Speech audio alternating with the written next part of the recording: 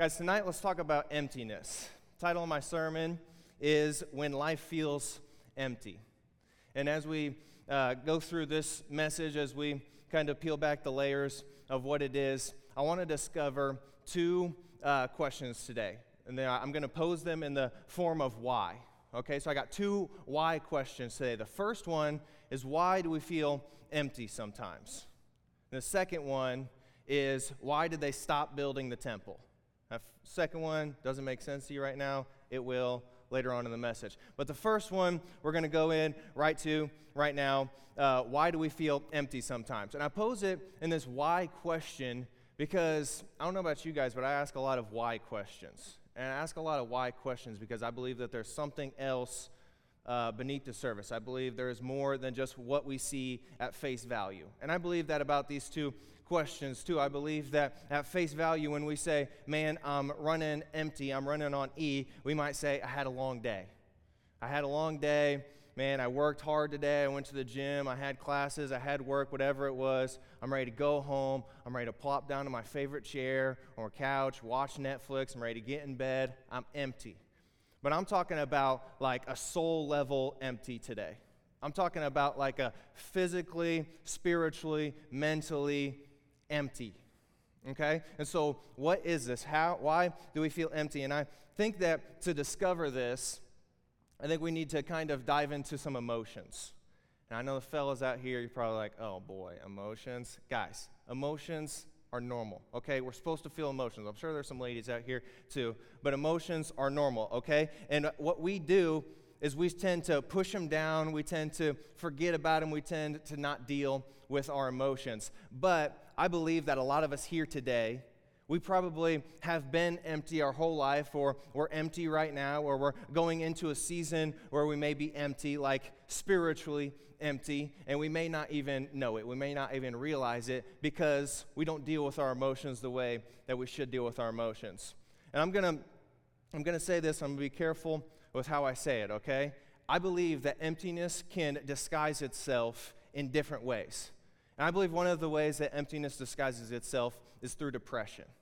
Okay, we understand that there's something wrong inside. We understand that there's something off inside, but we're not really sure what it is. And so when we get depressed, we're like, okay, it's depression, so I'll just fix my depression. I'll just take a pill for my depression or whatever it may be, when really the root of the issue is that we're empty. Or maybe it disguises itself through anxiety. Man, I know that there's something off. I know that there's something weird going on inside, and it's anxiety. I'm always stressed out. I'm always anxious. And so I'll just fix my anxiety. I'll deal with my anxiety, but we never really deal with the root of the issue, which is our emptiness. And maybe an emotion that you feel is guilt. You feel guilty. Maybe you're not living up to the expectations of your parents. Maybe you're guilty from an addiction that you used to have, or maybe an addiction that you're going through right now. Maybe you're guilty because you're not living up to the expectations that you set on yourself. And because of that guilt, it makes us feel empty. Or maybe because of the emptiness inside of us, we feel guilty for the things that we've done or for the things that we aren't doing. Maybe another way where we feel empty is through fear. And I'm not talking about like your friend like jumps out around the corner and scares you. I got a really funny story about that, but I'm not going to go into it. But Ben, you know what I'm talking about. That was a funny story. Ben, I scared him one time. He threw like milk or water on me or something like that. It was a funny story. But I'm not talking about like your friend scares you or you scare your mom or whatever. I'm talking about like a fear of being vulnerable. I'm talking about like a fear of letting people in, a fear of allowing the world to see you for who you really are. A fear of dealing with our emotions. And I want to circle back to this one here in a minute because I believe that that one right there can unlock a lot of things for us and reveal a lot of things for us. Maybe another emotion that you feel is anger. Maybe you are a really angry person, and maybe it's because you're really empty inside, but you don't understand what's going on. You understand that something's off, but you don't understand what it is, and so you get angry. And you take it out on your loved ones, you take it out on your coworkers, you take it out on the people at your school or wherever it may be. Maybe it's not anger, maybe it's bitterness. Maybe it's bitterness. Maybe you know that there's something missing inside, but you expect your spouse to fill it for you. And your spouse can't fill it for you, and so your spouse isn't living up to your expectations, and so you're resentful in your bitterness towards your spouse. Maybe it's a friend. Maybe you put these expectations on your best friend, but your friends aren't there the way that you want them to be there for you, and so you're bitter towards them, and you're resentful towards them, and you're angry towards them. But really, your friends, your spouse, are trying to fill a hole that they were never intended to fill, that they were never designed to fill. So we're just putting wrong expectations on these people in our life, and we're getting angry at them, and we're getting bitter towards them, and we're resenting them because of it. But it's because we really don't understand what's going on inside. Maybe it's selfishness. Maybe you know something's wrong inside, but you don't know what it is, and so you are spending your whole life trying to figure out what you can do to fix it. And so you're focused on what you want and what you think you need, and everybody else in your life can understand that you're selfish, and so they'll keep an arm's distance away from you because they don't want to be close to somebody who's selfish, and because of that, makes us feel empty. Because maybe the last one is, I think that probably every one of us in here have gone through this at one point or another in our life. It's loneliness. It's loneliness. We have nobody. We have nothing. Who are we supposed to go to when we're upset, when we're sad, when we need to get something off of our chest? We just don't have anybody to go to. Maybe it's not that you don't have anybody. Maybe you are the most popular person in your friend group, and all of your friends want to hang out around you. You get tons of likes on your social media posts, but you really know that none of these people are your real friends, and so maybe you're lonely in a crowd of people. Maybe you're empty in a crowd of people. And these are just 6 emotions that I talked about. 6. And I'm sure that it's already stirring up some feelings. I'm sure that it's already stirring up some emotions in your heart, and you're starting to be able to connect the dots. But there are so many more emotions that you can go over, and you could say, man, maybe this is why I feel empty, or maybe this emotion is disguising the emptiness in my life. And I said I wanted to circle back to fear. And I think that fear sometimes is interesting because we are afraid to let people in, and I think that a big reason why we're afraid to let people in is because we just understand, like, they don't get it, right? Like, they just haven't gone through the same things we've gone through, right? They just don't understand. And so why would I open up to this person? Why would I go to these people if they just don't get it? Right? They're not going to be able to help me in the right way. And I'll be the first to tell you, I agree with you. There are definitely some people in your life who don't get it. There are definitely some people in your life who have not gone through the same things you have gone through, who cannot relate with you because of the things that you've gone through, who cannot empathize with you because of the things that you've gone through and the lack of things that they have maybe gone through. I'll be the first to agree with you on that.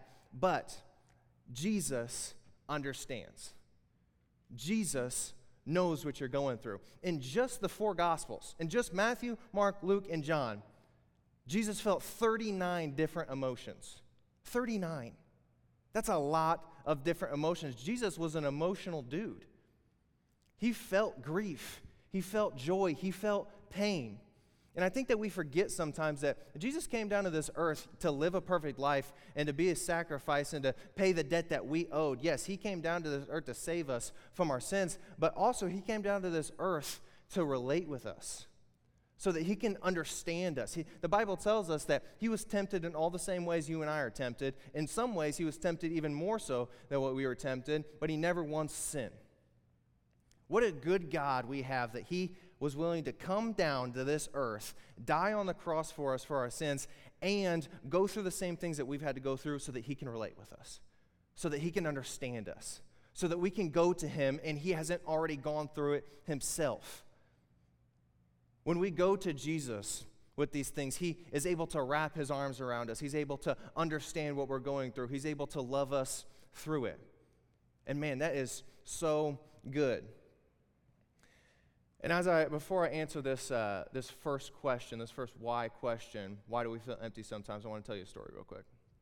I was driving to work on Wednesday morning, and I was talking to myself in the car, and I know you guys talk to yourself in the car too, and I know that you try and hide it from the car that's driving next to you or the car that you're stopped by at the stoplight. I was doing the exact same thing. I was like talking like this out of the corner of my mouth so this person on the right wouldn't see me. But I was talking to myself about this message and where I wanted to take this message and how I wanted to go about it. So I had the title, When Life Feels Empty. It's a great title. I didn't come up with it, but it's a great title. So When Life Feels Empty, I was like, all right, where am I going to take this? What approach am I going to take? What scripture am I going to preach out of? And I was like, really, there's only one way to answer this question, and it's to be close to Jesus. So that's it, really. But I was like, I want to make it fun. I want to make it relatable. I want to have like some big sermon illustration. I really like sermon illustrations. I was like, I want to have some big sermon illustration. The Lord was just telling me, He's like, just don't water it down. Just don't water it down. You don't have to do anything crazy. It's a simple truth. We feel empty sometimes because we're not close to the Father, because we're not in relationship with the Father like we should be. And I was like, man, I could preach a great message about how Jesus, He took these empty wine jars, He filled them up with expensive wine, and it was an amazing miracle. It was fantastic. And I could preach a message to you and be like, God's going to take you in your season of emptiness. He's going to fill you up. It's going to be a miracle. You're going to be great. And that message would preach. And we would all leave here today encouraged and uplifted. I could preach to you a message about how the Israelites were in the wilderness and God provided for them. He provided food for them, shelter for them, water for them. And I could say, in your season of you being in the wilderness, of you feeling empty, of you having nothing, God's going to provide for you. And it's going to be awesome. And we would all leave here feeling uplifted. I could preach a message to you, 5 points on how to be filled up, how to fill yourself up when you feel empty. And you guys would have your notes out, and you guys might even put them on your dashboard on these 5 points. Put them on your dashboard, put them on your mirror. It would be great. But something that goes heavily into each and every one of my messages is prayer, because I realize that I suck, and I realize that the only way that I can stand up here is because of God and Jesus speaking through me, and my words being His words. And so I pray every single time before I step on stage, Lord, help me to surrender my tongue to you. Help me to surrender my thoughts to you. Let my words be your words, because I could preach a motivational speech to you or sermon to you, and we would leave here feeling great for a day or two, or maybe even a week, but nothing would last. Nothing would really stick. But the Word of God sticks. The Word of God brings upon life change. And what the Lord was telling me was that the reason we feel empty is because we're not in relationship with the Father like we should be. It's a simple answer. It's one you probably don't even have to write down because you already know it. But if we really want to be filled up, we have to be in close contact with the Father. We have to have an intimate, personal relationship with the Father. But what we do is we try and fill our emptiness with worldly things. We do. We try and fill our emptiness with worldly things. Some of us in here, you're in school, and you're like, man, I'm just going to grind at school for 6, 7, 8 years. I know that I'm empty right now. I know that I've really never felt joy before in my life. I know that I've never really felt peace before in my life. I know that, I've really even struggled to feel love in my life. But once I just grind out these 6, 7, 8 years of school, I'll be able to graduate. I'll be able to get an awesome job. I'll marry a smoking hot wife. I'll drive a nice car. I'll have a sweet house. And then I'll be filled. Then I'll be fulfilled. Then life will be good. Then I'll feel joy. Then I'll feel peace. Then I'll feel love. Some of us out here, we're like, man, I know that something's off inside. I know that I've never really felt joy. I know that I've really never felt peace. But this is what I'm going to do. This is my great plan, guys. Okay? I'm just going to post on social media like 5 times a day. TikTok, YouTube, Instagram, Twitter, Facebook, all of them. One of them's going to blow up. I'm going to go viral on one of them. And then I'll become famous, and then I'll be fulfilled. That's a great plan, isn't it? I'll be fulfilled once I become famous, and everybody loves me, and everybody wants to be me, right? Then I'll be fulfilled. I promise you that won't fulfill you. Single people, love y'all. I promise you, you won't be fulfilled when the Lord brings you that man or woman. I promise you. You may be thinking that. You may be just sticking it out. Man, I know that right now I'm not quite complete. But the Lord, He's going to bring me that man. And he's going to be tall, blue eyes. He's going to be on the worship team. He's going to read his Bible in the morning with his coffee. It's going to be amazing. Then I'll be fulfilled. I will. It'll be great. Fantastic. I won't lack anything because the Lord's going to bring me that man. No. That ain't how it works. Because each and every one of us has a God-shaped hole inside of us that only God can fill. Only God can fill it. But for some reason, we go to these worldly things to try and fill it. And the world will even tell you, hey, this will make you be fulfilled for a minute. No, it won't. A man or a woman won't make you be fulfilled for a minute. A job won't make you be fulfilled for a minute. A lot of money won't make you fulfilled for a minute. It may give you the illusion that you're fulfilled, but you won't really be fulfilled because you have a God-shaped hole in you. Because we were designed to worship God. We were designed to be in relationship with God. We were designed to go out and to tell the world about Jesus. That's what we were designed to do. And so until we're living in our purpose, until we're in close relationship with Jesus, until we have an intimate personal relationship with Jesus, you'll never be fulfilled. It doesn't matter what you do, you'll never be fulfilled. Okay? And then the Lord spoke to me some more in my car, and He gave me the scripture to speak at it today. And I'm going to be honest with you guys, I don't even like it. Just going to be honest with you guys. I really did not want to preach this message, but the Lord's telling me to preach it, and I believe that the Lord's telling me to preach it because one of you guys in here need to hear this message. It's out of Haggai, okay? How many of you guys have heard of Haggai? Raise your hand. I won't judge you if you haven't heard of Haggai. I'll still love you. Haggai, minor prophet, okay? It's in, if you guys want to open your Bibles with me, I won't judge you for going to the table of contents, okay? In my Bible, it's in the 1200s, kind of in the middle to back of the Bible, all right? You probably won't find it by flipping through your Bible unless you get lucky because it's only 2 chapters, okay? But the book of Haggai has a lot of meat in it. I was surprised. I needed this message more than I thought that I needed this message. When the Lord told me, hey, go to Haggai and preach, I was like, all right. But before I dive into the scripture, I got to give you guys a little bit of history, but history sounds really, really boring and unrelatable, so I'm going to call it backstory, okay? So I'm going to give you guys a backstory of Haggai real quick before I jump into the scripture, okay? So Haggai is a dude. He's a person, in case you guys are wondering. Haggai's a guy, and he's a prophet, okay? In 606 BC, 606 years before Jesus was ever born, okay? The people of Jerusalem were living in sin, a ton of sin, right? And God sent them prophet after prophet after prophet to get them to turn from their ways of sin, to get them to turn towards Jesus and live their life for Jesus.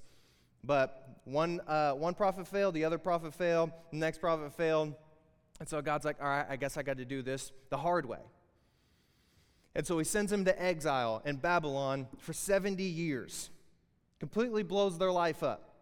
While they're in exile in Babylon, Jerusalem gets destroyed. And you might be saying, hang on a second. How can God, who's supposed to love people, rip them up from their lives, send them into exile in Babylon, and let Jerusalem be destroyed while they're there? That doesn't make any sense. I thought God was supposed to love people. And you might be in a similar situation where maybe your life got blown up. And you said, hang on a second. I thought God was supposed to love me. I thought God was supposed to lavish me in blessings. I believe in Him. I believe that He is who He says He is, so where are my blessings at? Doesn't make any sense. I know that I'm not living my life the way that He calls me to live my life, but still, I believe in Him. Isn't that enough? And you might say, God doesn't love him. You might say, God doesn't love me, and I beg to differ. I'm going to propose to you today that God loves the Jewish people so much that He was willing to do whatever it took to get their attention. And God loves you so much that He's willing to do whatever it takes to get your attention. Wasn't it enough that He came down to this earth, that He died on the cross for us to save us from our sins? Don't you think we should be smart enough to go to Him and say, man, thank you. I think I need you in my life. but he has to chase us down too. And maybe he was sending person after person after person in your life to say, hey, quit being an idiot. Start living your life for Jesus. Quit going to the bars every weekend. Quit living in sin so much. And you didn't listen. And so God said, I guess I got to do this the hard way. And it's because he loves you so much that he's willing to do whatever it takes to get your attention. What a good father we have. That he's willing to chase us down. Okay? So that's a similar situation with the Jewish people. In 536 BC, they get to come back to Jerusalem. But it's in ruins, all right? There's nothing there, okay? So they got to rebuild it. And so they get there, and they make like a little like DIY altar. They like just gather some rocks and probably take some like E6000 and put it on the rocks and make it stack up and stuff. And then they start building a temple around this altar. But this temple was like rinky-dink temple. Like it was nothing like the one that Solomon had. They just laid the foundation, and then they built the walls up like this high, and then they stopped. And so that leads us to our second question. Why'd they stop building the temple? Right? Let's hop into Haggai. Haggai, chapter 1. In the second year of King Darius. By the way, if you guys are looking for some baby names, there's some really good baby names in here, by the way. But you'll hear it. In the second year of King Darius, the first day of the 6th month, the word of the Lord came to the prophet Haggai to Zerubbabel, son of Shealtiel, governor of Judah, and Joshua to the son of Jehozadak. All great names. The high priest. This is what the Lord Almighty says, these people. The time has not yet come to rebuild the Lord's house. All right. So Haggai shows up in 520 BC. 16 years later, 16 years they go without a temple. Back then, you couldn't worship without a temple. You couldn't make sacrifices without a temple. Okay? And they're living without a temple for 16 years because they started building it, but they stopped. Okay? And Haggai comes in to motivate them to rebuild the temple. When Haggai comes, the Jewish people say, hey, Haggai, the Lord says it's not time for us to rebuild the temple yet. And Haggai, in the nicest way, says, no, you guys are dumb. Okay? And we'll pick this up in verse 3. It says, Then the word of the Lord came through the prophet Haggai. Is it time for you yourselves to be living in your paneled houses while this house remains a ruin? Nicest way possible, right? He says, okay, so you're telling me it's time for you guys to live in your paneled houses while God's house remains a ruin, right? And the paneled houses, these wooden panels that they were putting in their house were like really nice things. They had to get these imported from Lebanon because there were no trees around for them to build these wooden panels. So they're kind of rare. These panels were supposed to go in the temple. But instead, they took these panels and they put them in their own house. They took the things that were supposed to go in God's house and they put them in their house. And that got me thinking, man, we kind of do that same thing. We kind of take the things that are supposed to go into God's kingdom, into building God's kingdom, and we build our own lives with them. Like our money. Yeah, we take the money that God blesses us with and we put it into our own lives instead of putting it into God's kingdom and building God's kingdom. What about our gifts and our talents? That's God-given. Our gifts and our talents are God-given. We take the things that are supposed to go to building God's kingdom and we build our own life with them. We build our own house with them. Right? Just kind of like these people. And so it just got me thinking. Verse 5. Now this is what the Lord Almighty says. Give careful thought to your ways. You have planted much but harvested little. You eat but never have enough. You drink but never have your fill. You put on clothes but are not warm. You earn wages only to put them in a purse with holes in it. Any of you ever felt like that before? Any of you ever felt like, man, I'm planting seeds, but I'm not seeing a ton of harvest. I'm eating food, but for some reason I never have enough. I'm drinking, but I never have my fill. I'm putting on clothes, but I'm not warm.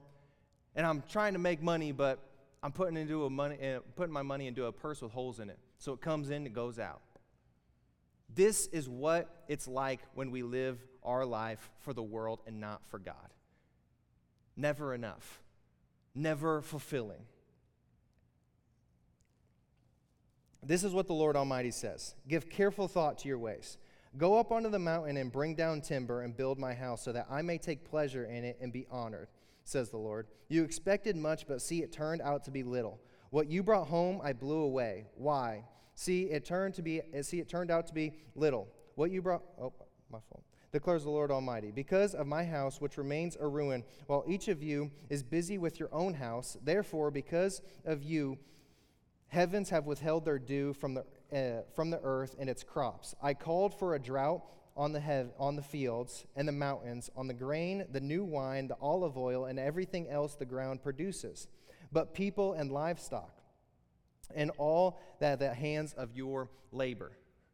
Okay, so Haggai shows up, and he's trying to motivate him to get to build the temple, right? They say, it's not time. Haggai says, it is time. And then Haggai kind of describes the life that they've been living, which is a life for the world, a life for themselves. And then he says, the Lord Almighty says, start building your temple because you haven't lived your life the way that God calls you to live your life. The heavens has withheld their dew from you.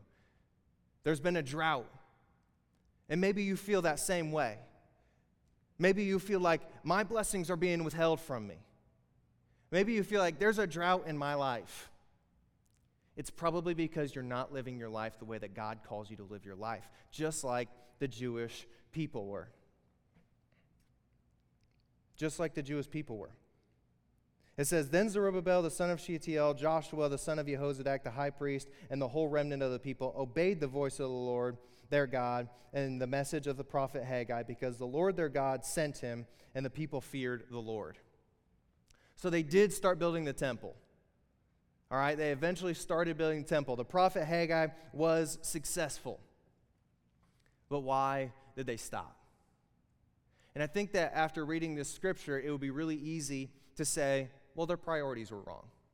They just had misplaced priorities, right? They were building their own lives instead of building God's house. They were building their own house instead of God's house, right? Their priorities were just off. And that message would preach too, because I bet that some of us in here do have some misplaced priorities. I bet that we would rather hang out with our friends instead of spend time with God. I'll bet that we would rather go to practice or play a sport with our friends or whatever instead of spend time with God. I'll bet that some of you came here today just to hang out with your friends instead of learn about God, which is fine. We still love you, okay? But I bet some of our priorities are misplaced. But I think that there's something deeper. I think that there's another level to it. I think that there's something under the surface. And to answer the question, why they stopped building the temple, we have to go to Ezra, okay? And this is what Ezra says. Good thing I got these notes because my other notes were messed up. This is what Ezra says, okay? When the enemies of Judah and Benjamin heard that the exiles were building a temple for the Lord, the God of Israel, they came to Zerubbabel and the heads of the families and said, "Let us help you build, because like you, we seek your God and have been sacrificing to him since the time of Ashurahanda." That's another really good baby name. "King of Assyria, who brought us here." But Zerubbabel, Joshua, and the rest of the heads of the families of Israel answered, "You have no part with us in building a temple to our God. We alone will build it for the Lord, the God of Israel, as King Cyrus, the king of Persia, commanded us." Then the people around them set out to discourage the people of Judah and make them afraid to go on building. They bribed officials to work against them and frustrate their plans during the entire reign of Cyrus, king of Persia, down the reign of Darius, king of Persia. Did you see it? Did you see the real reason why they stopped building the temple? Verse 4. Then the peoples around them set out to discourage the people of Judah and make them afraid to go on building. They didn't have misplaced priorities. They were discouraged. They were discouraged and afraid. And may I propose to you that maybe some of you don't have misplaced priorities. You understand that God's way is the best way. You try and live your life for God. You understand that, hey, when I wake up in the morning and I start my morning in God's Word and spending time with God, then the rest of my day seems so good. And so we try and make it a priority, but things just keep on coming that we have to deal with, right? You know that God should be your number one priority. You know that He is number one in your life, not number 1A, not number 2, but number 1. But you're just discouraged. And maybe some of you, you're even like, man, yeah, I'm living my life for Jesus. Man, this is awesome. I'm turning from my old way of sin. I'm leaving that in the past. I'm coming over here to live with Jesus. And the devil, he says, hang on a second. You know, if you go over there and live your life for God, you're not going to be able to go to those parties anymore. You know, if you go over there and live your life for God, your friends are going to think you're weird, and you might even lose some of them. You know that if you surrender everything to God and live the way that He calls you to live, you're not going to be able to have sex before marriage anymore. You say, well, shoot, he might be right. You start walking over here, and the devil's like, yeah, things are going to be so much better if you just live your life the way that you want to live it. You've been just fine. You've been just fine. I understand that you have never felt peace before. I understand that there's something empty inside of you. I understand that you're not really fulfilled, but you're just fine. You've been living that way for 20 years. You've been living that way for 25 years. You're fine. And he's discouraging you. And he's pulling you away from Jesus. He's pulling you away from the best decision that you could ever make, to give your life to Jesus, to surrender everything to Him. And I think that a lot of us need a word, just like Haggai gave to Zerubbabel and Jehozadak and Joshua. He said, be strong. Be strong. Don't be afraid, because the Lord is with you. And I'm here to tell you today, be strong. I know that the devil is scheming. I know that he's playing dirty. I know that you really want to live your life for Jesus, that you've really started walking towards Jesus, but then you just get pulled right back into the way of the world because the devil's been whispering in your ear. I know that you've been afraid to give your life to Jesus because you're afraid that everything in your life is going to change, that life is going to be harder. And you know what? It might be. It might be. But I want to encourage you today to be strong, to not be afraid. Why? Because the Lord your God is with you, and He will never leave you. He will never forsake you. He will never let you down. He will always love you. He will always grant peace on you. He will always give you joy. He will always give you mercy. He will always give you forgiveness. And if you don't want that, then I don't know what you want. The only way for us to be really fulfilled, to fill this emptiness inside of us, this emptiness that we felt all our life, is to run to the Father, to give our life to Him. And I got good news. Every single one of us today can leave here filled with the Holy Spirit, filled with the goodness of God. And we're going to have people up here. We're going to have people in the back where you can go to. You can pray with them. I'm going to be probably right over here. You can come up and pray with me. You can come up and talk to me. But each and every one of us today can leave here filled. If you haven't given your life to Jesus yet, do it today. Get baptized today. The Bible tells us, repent and be baptized. To repent means to turn from our old ways of sin and to turn towards Jesus. And then get this, we will receive the gift of the Holy Spirit. Receive the gift of the Holy Spirit. Will you guys stand and pray with me? Lord, thank you. Thank you so much for your love, for your goodness, for your mercy, for the peace that you grant us, the joy, the love. Lord, I pray that you be with each and every one of us today, that you help us to understand that we need you to be really fulfilled, that we need your grace, that we need your love, and that we need an intimate personal relationship with you. So I pray that you lead us to where you want to take us today, Father. Lord, we love you and we praise you. It's in Jesus' name. Amen.